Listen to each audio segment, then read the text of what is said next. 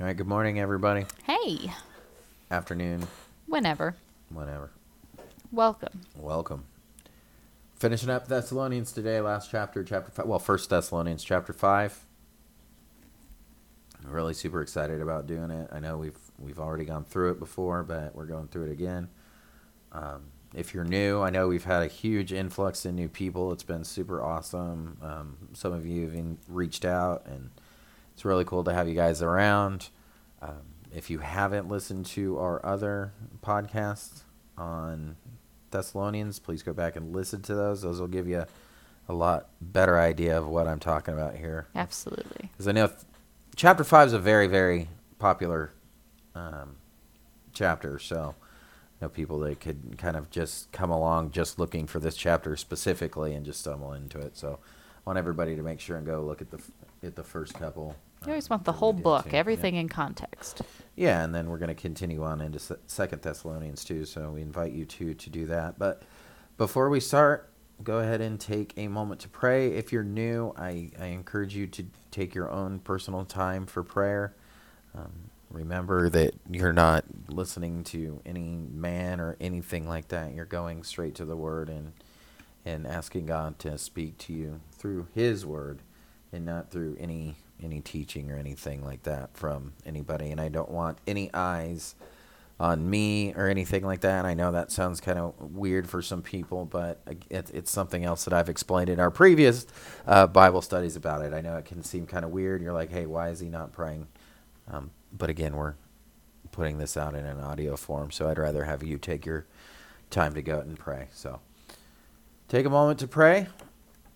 And then, of course, if there is anything at all that we can do for you guys, lift up in prayer, counsel, someone to talk to, whatever it might possibly be, just reach out, let us know. You can go to aphomechurch.com, and literally everything's on there. So, All right, going into chapter 5 here, Paul's still in the midst of explaining how all this rapture, second coming, this resurrection, how all this stuff works, how it's all going to play out, because there's kind of some just concern among the Thessalonian believers. They weren't really sure. They were getting kind of,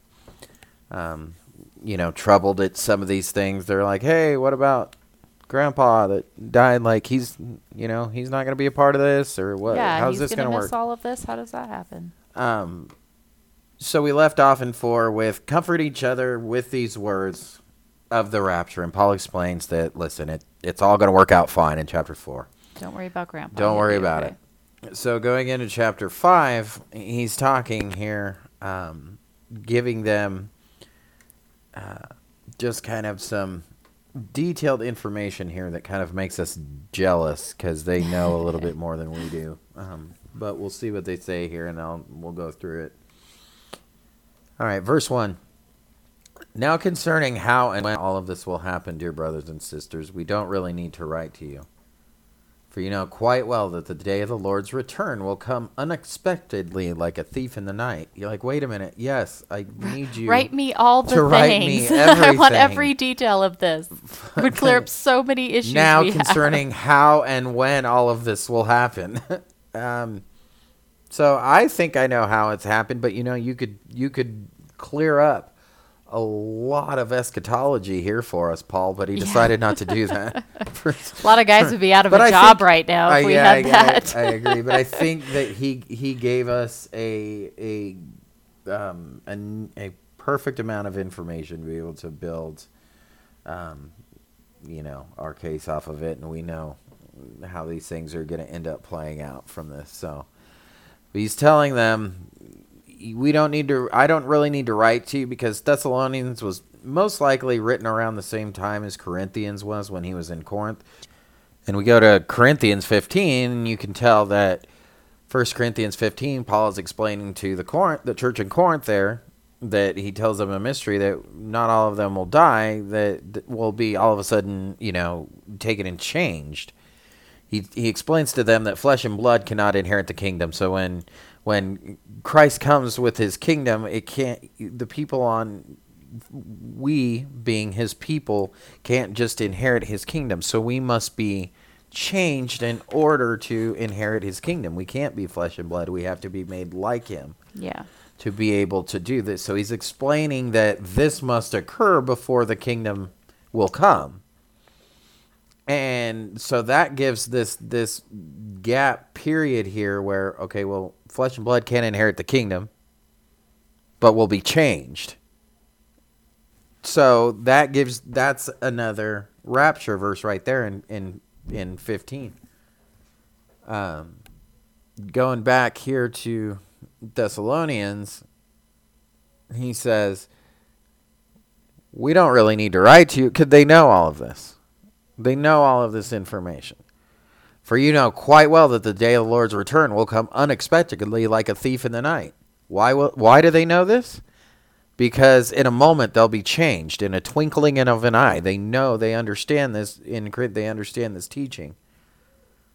When people are saying everything is peaceful and secure, so there's going to be just this general scoffing, everything is fine. And this is exactly what Peter says in Peter when he says, they will scoff about the coming of the Lord. They will say that, where is he? The things have been going on the same since the beginning of time. Where is he? That's when everything is fine. Don't worry about it. It's kind of funny how we see that now. We see this total. I saw I don't want to go too far off, but I saw a meme the other day that I think your brother posted, Heidi. But it was a picture of two girls on the back of this boat, and they were just the boat was sinking, and it says America. It's so funny. So it's a boat sinking. Yeah. It's like totally going under. It's barely, there's really only the tip of the bow left up, and the boat is labeled America. And then it's two girls. They're in bikinis, but it's that very just like you would see bikini wearing women like posing type of a thing, and their hair and makeup and the whole nine, and it's them standing there on top of the boat just like smiling and posing, and it's like the other half of the boat people. Yeah. Yeah, the ship is sinking, guys. It's almost down. Everything is peaceful and secure. Yes. Then this is where you have to pay attention. These are these key words that we always talk about, because these words are what are really important to understanding these order of events. Yes. So when people are saying everything is peaceful and secure, we have this time of just general peace and security. Much like every other time that God has interacted majorly in human history, it's been a time of relative, everything's fine, don't worry about but in reality things are just crumbling and dying. Remember, this is also compared to the days of Noah. Well, in the days of Noah there was probably giants eating humans, so that wasn't really not a peaceful and secure time. I mean, it wasn't. And the same thing with the Romans when Jesus came in. It was peaceful and it wasn't. So it's this kind of everything is peaceful and fine. But if we pay attention here, after everything is peaceful and secure, then disaster will fall on them, not us, them. And then, so we go, then disaster. What's disaster? That would be the tribulation period. Will fall on them as suddenly as a pregnant woman's labor pains, and there will be no escape. Which we constantly see throughout the Old Testament, and even Jesus we talking see about Jesus talk about it in Matthew. It's We see that constantly there's being shown as that, like a pregnant woman. All of a sudden, these labor pains begin, and there's no escape, right? Like, anybody who's had a child, when those labor pains begin, they start, and then they increase, and then they're more frequent, more intense. I mean, there's no going back. The baby's coming. So the tribulation period that falls on them, which would be the whole world, once the tribulation period falls on them, that it's like labor pains. And if you notice in Revelation, the tribulation period gets gradually worse over time, like labor pains, and there's no escape. But you, that's the important verse carrying on here in verse 4. But you aren't in the dark about these things, dear brothers and sisters, and you won't be surprised when the day of the Lord comes like a thief. For you are all children of the light and of the day. We don't belong to darkness and night. So be on guard, not asleep like others. Stay alert and clear-headed. Nighttime is the time when people sleep and drinkers get drunk. But let us who live in the light be clear-headed, protected by the armor of faith and love, and wearing as our helmet the confidence of our salvation. Okay. In verse 4 there, but you aren't in the dark about these things, dear brothers and sisters, and you won't be surprised when the day of the Lord comes like a thief. Why? Because we're supposed to be paying attention to these things. His sheep know his voice. They understand the things that are going on. This is why Jesus rebuked the Pharisees for not being able to tell that their Messiah was right in front of their face. They knew, they just didn't, they wanted to reject it. They didn't want to believe it. That they completely just wanted to reject it because they loved the praise from men more than they loved the praise from God. So they sat there and rejected it, and Jesus rebuked them for saying, hey, look, you know how to, and honestly, it blinded them. Their carnality blinded them from being able to see the Messiah. And he's saying, you guys can tell when there's storms coming, but you can't tell that your Messiah is standing right here in front of your face. Okay, but his sheep know his voice. So we know all these feelings that everybody's been getting, everybody's becoming real uneasy lately. People have been feeling the attacks spiritually. We can see the love growing cold in our world around us. You see all of this. Guess what?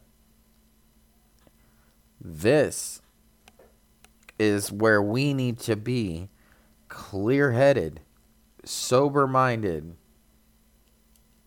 about these things. Realistic, pay attention. Look what's really going on around, so we won't. And because we pay attention to these things, we won't be surprised. We won't be caught off guard. Are you looking for the return of Christ at any second? Of course. But even more so now because the conditions are continually degrading. So this is our time to pay attention to these things, and then once we do this just doesn't. It isn't a surprise for us. We're looking for the Lord. Our affairs are all in order, and we are looking for this, so we won't shrink back in that shame. Because during this time period, many will shrink back in shame.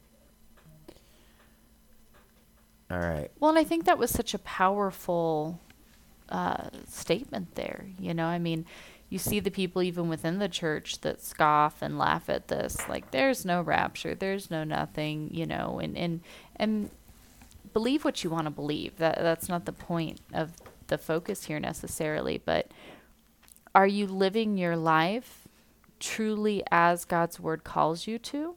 Are you truly looking for and encouraging others with the soon return of Christ?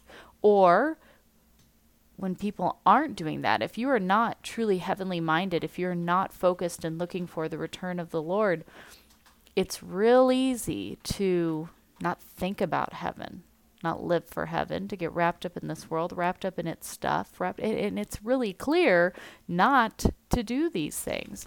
Well, Paul tells us in 1 Corinthians 3 that we will suffer loss. Yeah. Believers will suffer loss. And some will even just barely skate by. Yeah. So there is a sense of, oh man, I could have done a lot better. Dang it. Not So that is not that the feeling that it's not you going to be wanna glorious, have? but is Yeah. this the I mean, we all have to think about the reality, and I think about it and it gives me chills every time that I think about it, but we Absolutely. all have to think about the reality of the fact that one day we will actually be standing, instead of just reading all of these things, Yep. we will actually be standing in front of Christ. It's like, just let that sink in. Think about that. Oh, it's Just crazy. meditate on that. That one day you will stand face to face with him. But is that something you even think about? Something that ever Is crosses your it? mind? I Or don't are know. you too wrapped up in the things of the world to even stop and go? That's why we reference the Heaven and Heaven for Kids Are by you going Randy to be Alcorn. one more of those? I should have paid more attention. Yeah. I should have been better. I should have. I was too wrapped up in my career, my plans, my goals, my whatever. Regardless of the fact, listen, remember that John fell at his feet as though dead when he was up. So we still have that submission to him. And even though we're saved, and even though we made it and it's a victory for us, there's still that holy fear that exists. And if you think that that leaves at any point, you're wrong. Yeah. Because it doesn't. And even when we're there receiving crowns, there's still that just holiness there that you're going to be, I'm so not you. And it's, you don't want to feel that. And like I said, Paul says it, they'll be saved, but barely, like escaping through a wall of flames. Yep. In works are burned up. Things that you've done, your things that you've put your time into, things that you've dedicated yourself to that have not been what you should have been. Mm-hmm. Don't let this catch you off guard. I mean, I think that's a huge warning to not letting you, just get too comfortable. Or this is where I can say, I believe that the backslidden term comes in. I don't believe in backslidden. You don't go off and sin, continue. No, that's not. But there's a time when you become a little bit softer on your faith. You start to intentionally start coasting off. You stop reading scripture. You get involved more in watching things that you shouldn't, and doing things that you shouldn't, instead of going and dedicating yourself.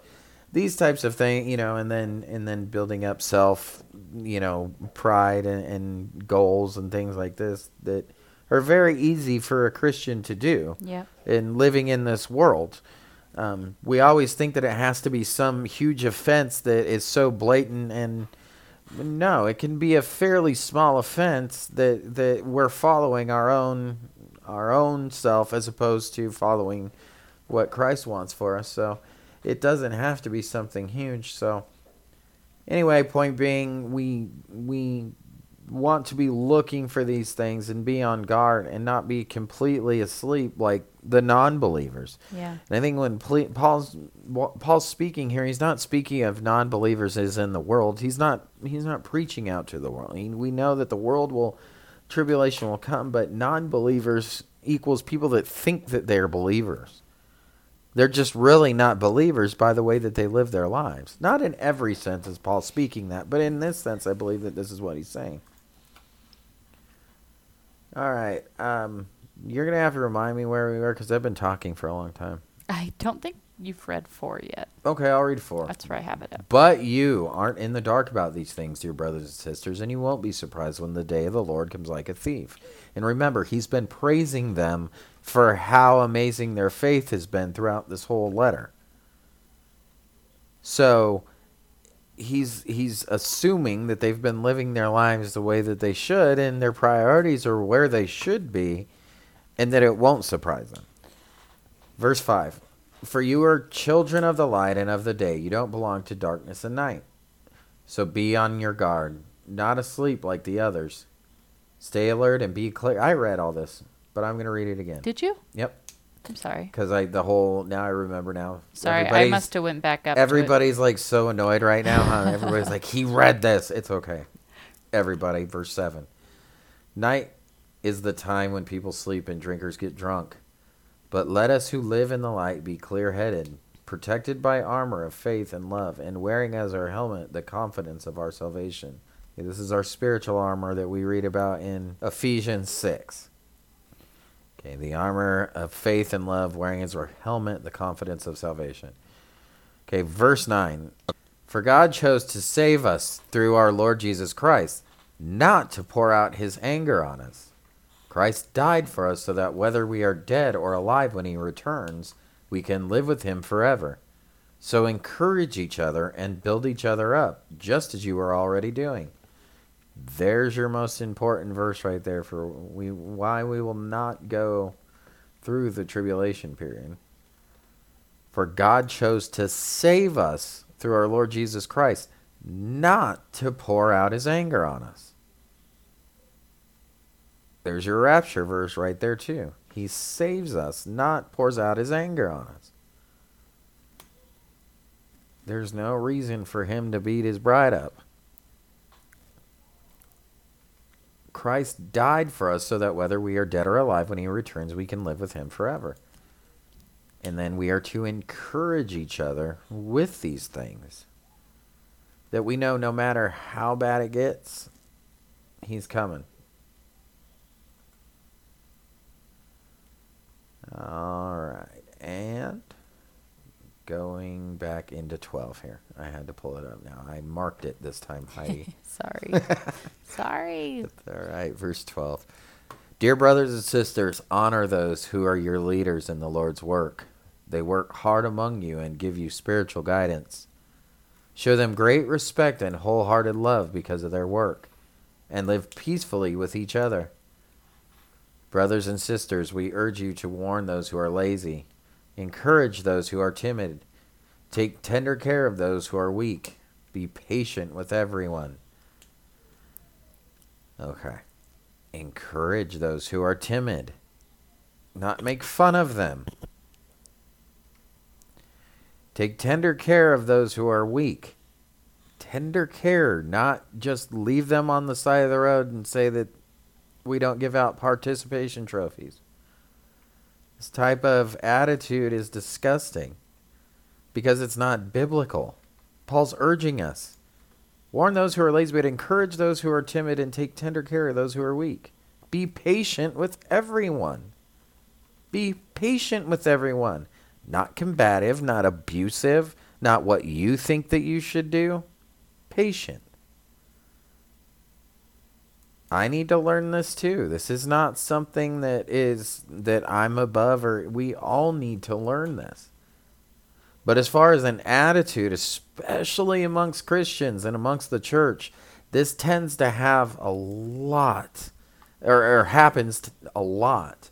Matter of fact, I saw something yesterday from another podcast, a Christian podcast that was really disappointing. I'm not going to say anything, names or anything, but they had this picture posted out with this dude. It was just like was talking about toxic masculinity being a thing and how we need to kick sissies' butt. And I'm like, okay, I understand a little bit of where our culture is. I get it, go with that, yeah. But that's not a biblical attitude at all, and it especially shouldn't be coming from a Christian podcast.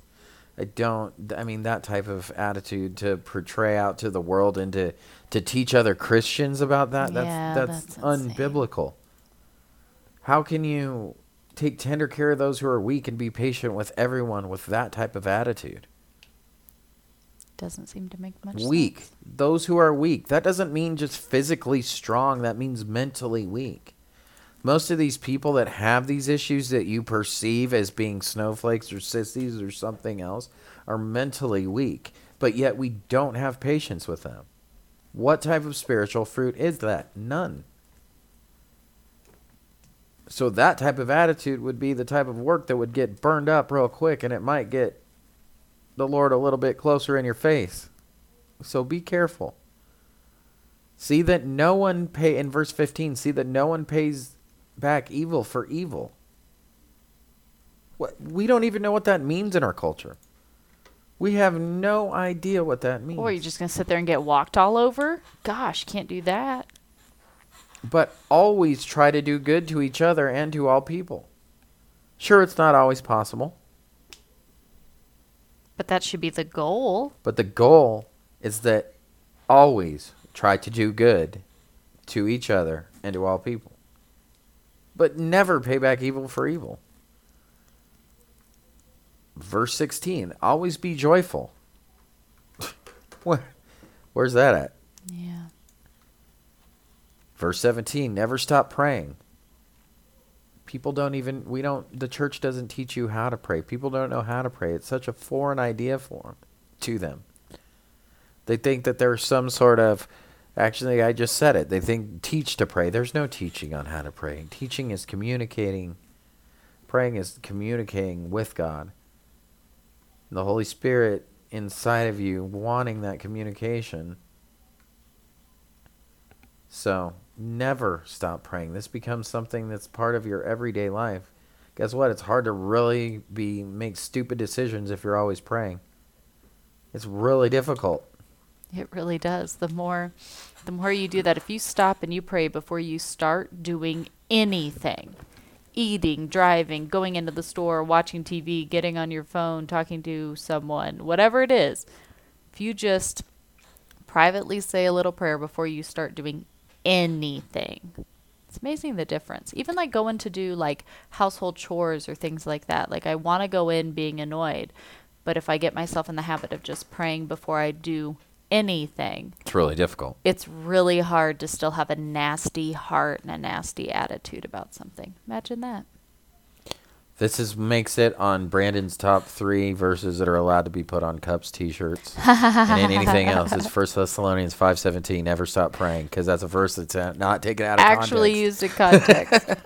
Unless you're just like praying for like your Christmas wish list of gimme, gimme, gimme, then sure. Yeah, but never stop praying is something. Absolutely. Well, then even then, I mean, if you never stop praying, that maybe the Lord will convict you of right prayer. If you're asking for all these things, Yeah. Be He'll fix thankful your in heart. all circumstances, for this is God's will for you who belong to Christ Jesus. Absolutely. Always be thankful in all circumstances, even in the worst. Yeah, like That's there's no one- asterisk there, like only when things are going well. Only when things are prosperous. Only when you're winning. Only when you're healthy. Only when you have money. Only when you have what you want. It's difficult to even,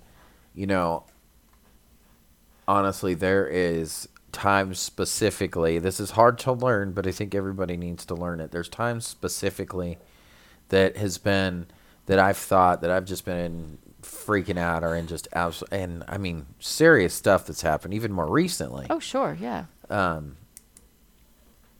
Just say, for instance, like, the things that were going on with my mom. I remember that one time specifically, and all these things are just going downhill horribly happening, yeah, just it's one awful. right after the other. And I sat there and I'm going, you know what? Thank you for all this trouble. Yeah. I don't mean that in some kind of Sarcastically, yeah. sarcastic, disgusting way or anything, but all these things that I'm going right now, it's making me at least feel. I'm feeling that I need you, and that knowing that I have no idea what to do. I can't do it. I don't know what direction to turn. I don't know what to say. I don't even know how to, you forget how to breathe sometimes. Yeah. But you know what? You go, thank you. I'm alive. I'm dealing with this. That means that I'm alive at least, So if you learn how to just, thanks. If the worst possible thing happens to you, be thankful for it. Just start training yourself for that. Yeah. Instead of, But truly thankful, not like, thanks for giving me the yeah, crap not end of the stick. sarcastically, but be thankful. Yeah. Anything. Do you always have to have a reason? We Well, always have to try to justify it in our heads. That's why I But- love that saying that's like, remember to be thankful for what you have for today, because there was a time when you were praying for what you have today, right? But then once you get to it, you think you need to be somewhere else. So then like, What I'm saying, how many times do you have a big happening in your life that you look and you swear that you're not going to make it past this point in your life. You don't Yep. know how it's going to make it. And then 6 months later, you look back on that moment and you go, oh, yeah, Yeah. it wasn't that bad. And then you can actually see reasons why it shaped where you are now. And how many times does that happen? A lot. Sometimes you look back and you go, I still can't figure out why that happened. That's just because that's not done yet. Yeah. The story's not finished. But there's a lot of times that you can look back at it and go, oh, you know what? That's probably a good thing that happened because this didn't happen. We know That we've happens in said my that life for our plenty life of many times. times. Yeah. Most of our story is that. So I think that remembering that the hard times can just be indicative of the Lord working in your life. Not that he's bringing these times on you, but you know that he's carrying you through these. And this, for somehow, is going to be used for his glory, even though you can't figure out or can't see why. Absolutely. It'll somehow work out in the end. And you just at some point have to try to stop finding reasoning for it and give that all to him in order to feel better. You can't find reasoning. You just must accept and ask how to move forward. All right. Verse 19. Thank you. Do not stifle the Holy Spirit. Do not scoff at prophecies, but test everything that is said. Hold on to what is good. Stay away from every kind of evil. Everybody, please highlight that, circle it, mark it. Do not scoff at, do not stifle the Holy Spirit. Do not scoff at prophecies, but test everything that is said. Hold on to what is good. Test everything that is said. Pay attention to what's going on. Pay attention to your teachers, your pastors, me, whoever. Test everything that is said with Scripture and hold on to what is good. Pay attention to these things. Consider them. Even if they make you angry and they make you rage and you think that you disagree with me or anybody else, test them. Think Yeah, them. Think about it. absolutely. Learn something new from it. Hold on to what is good and stay away from every kind of evil. Every kind of evil. Not just one type, not just every kind. That goes from the smallest little white lie to whatever it is. Stay away from it. Verse 23. Now make the God of peace make you holy in every way, and may your whole spirit and soul and body be kept blameless until our Lord Jesus Christ comes again. God will make this happen, for he who calls you is faithful. Dear brothers and sisters, pray for us. Greet all the brothers and sisters with a sacred kiss. I command you in the name of the Lord to read this letter to all the brothers and sisters. May the grace of our Lord Jesus Christ be with you. So Paul wanted this letter read to all the Christians of the church. And there's a command. This is very, very indicative of Scripture. Okay, because Paul is commanding in the name of the Lord to read this, thus identifying this as Scripture. So a lot of people will pick and prod at the rapture or this type of premillennial theology, and they'll say, well, this is something that was just invented. No, it was actually something in complete understanding that was given to Paul, and it was absolutely accepted as Scripture, as God's Word. So that's one thing to keep in mind. But that wraps up 1 Thessalonians. I had a lot of fun with it. I hope everybody enjoyed it. If anybody has any questions or anything, needs anything, please feel free to email me or message me. And if not, we will be back with 2 Thessalonians. Absolutely.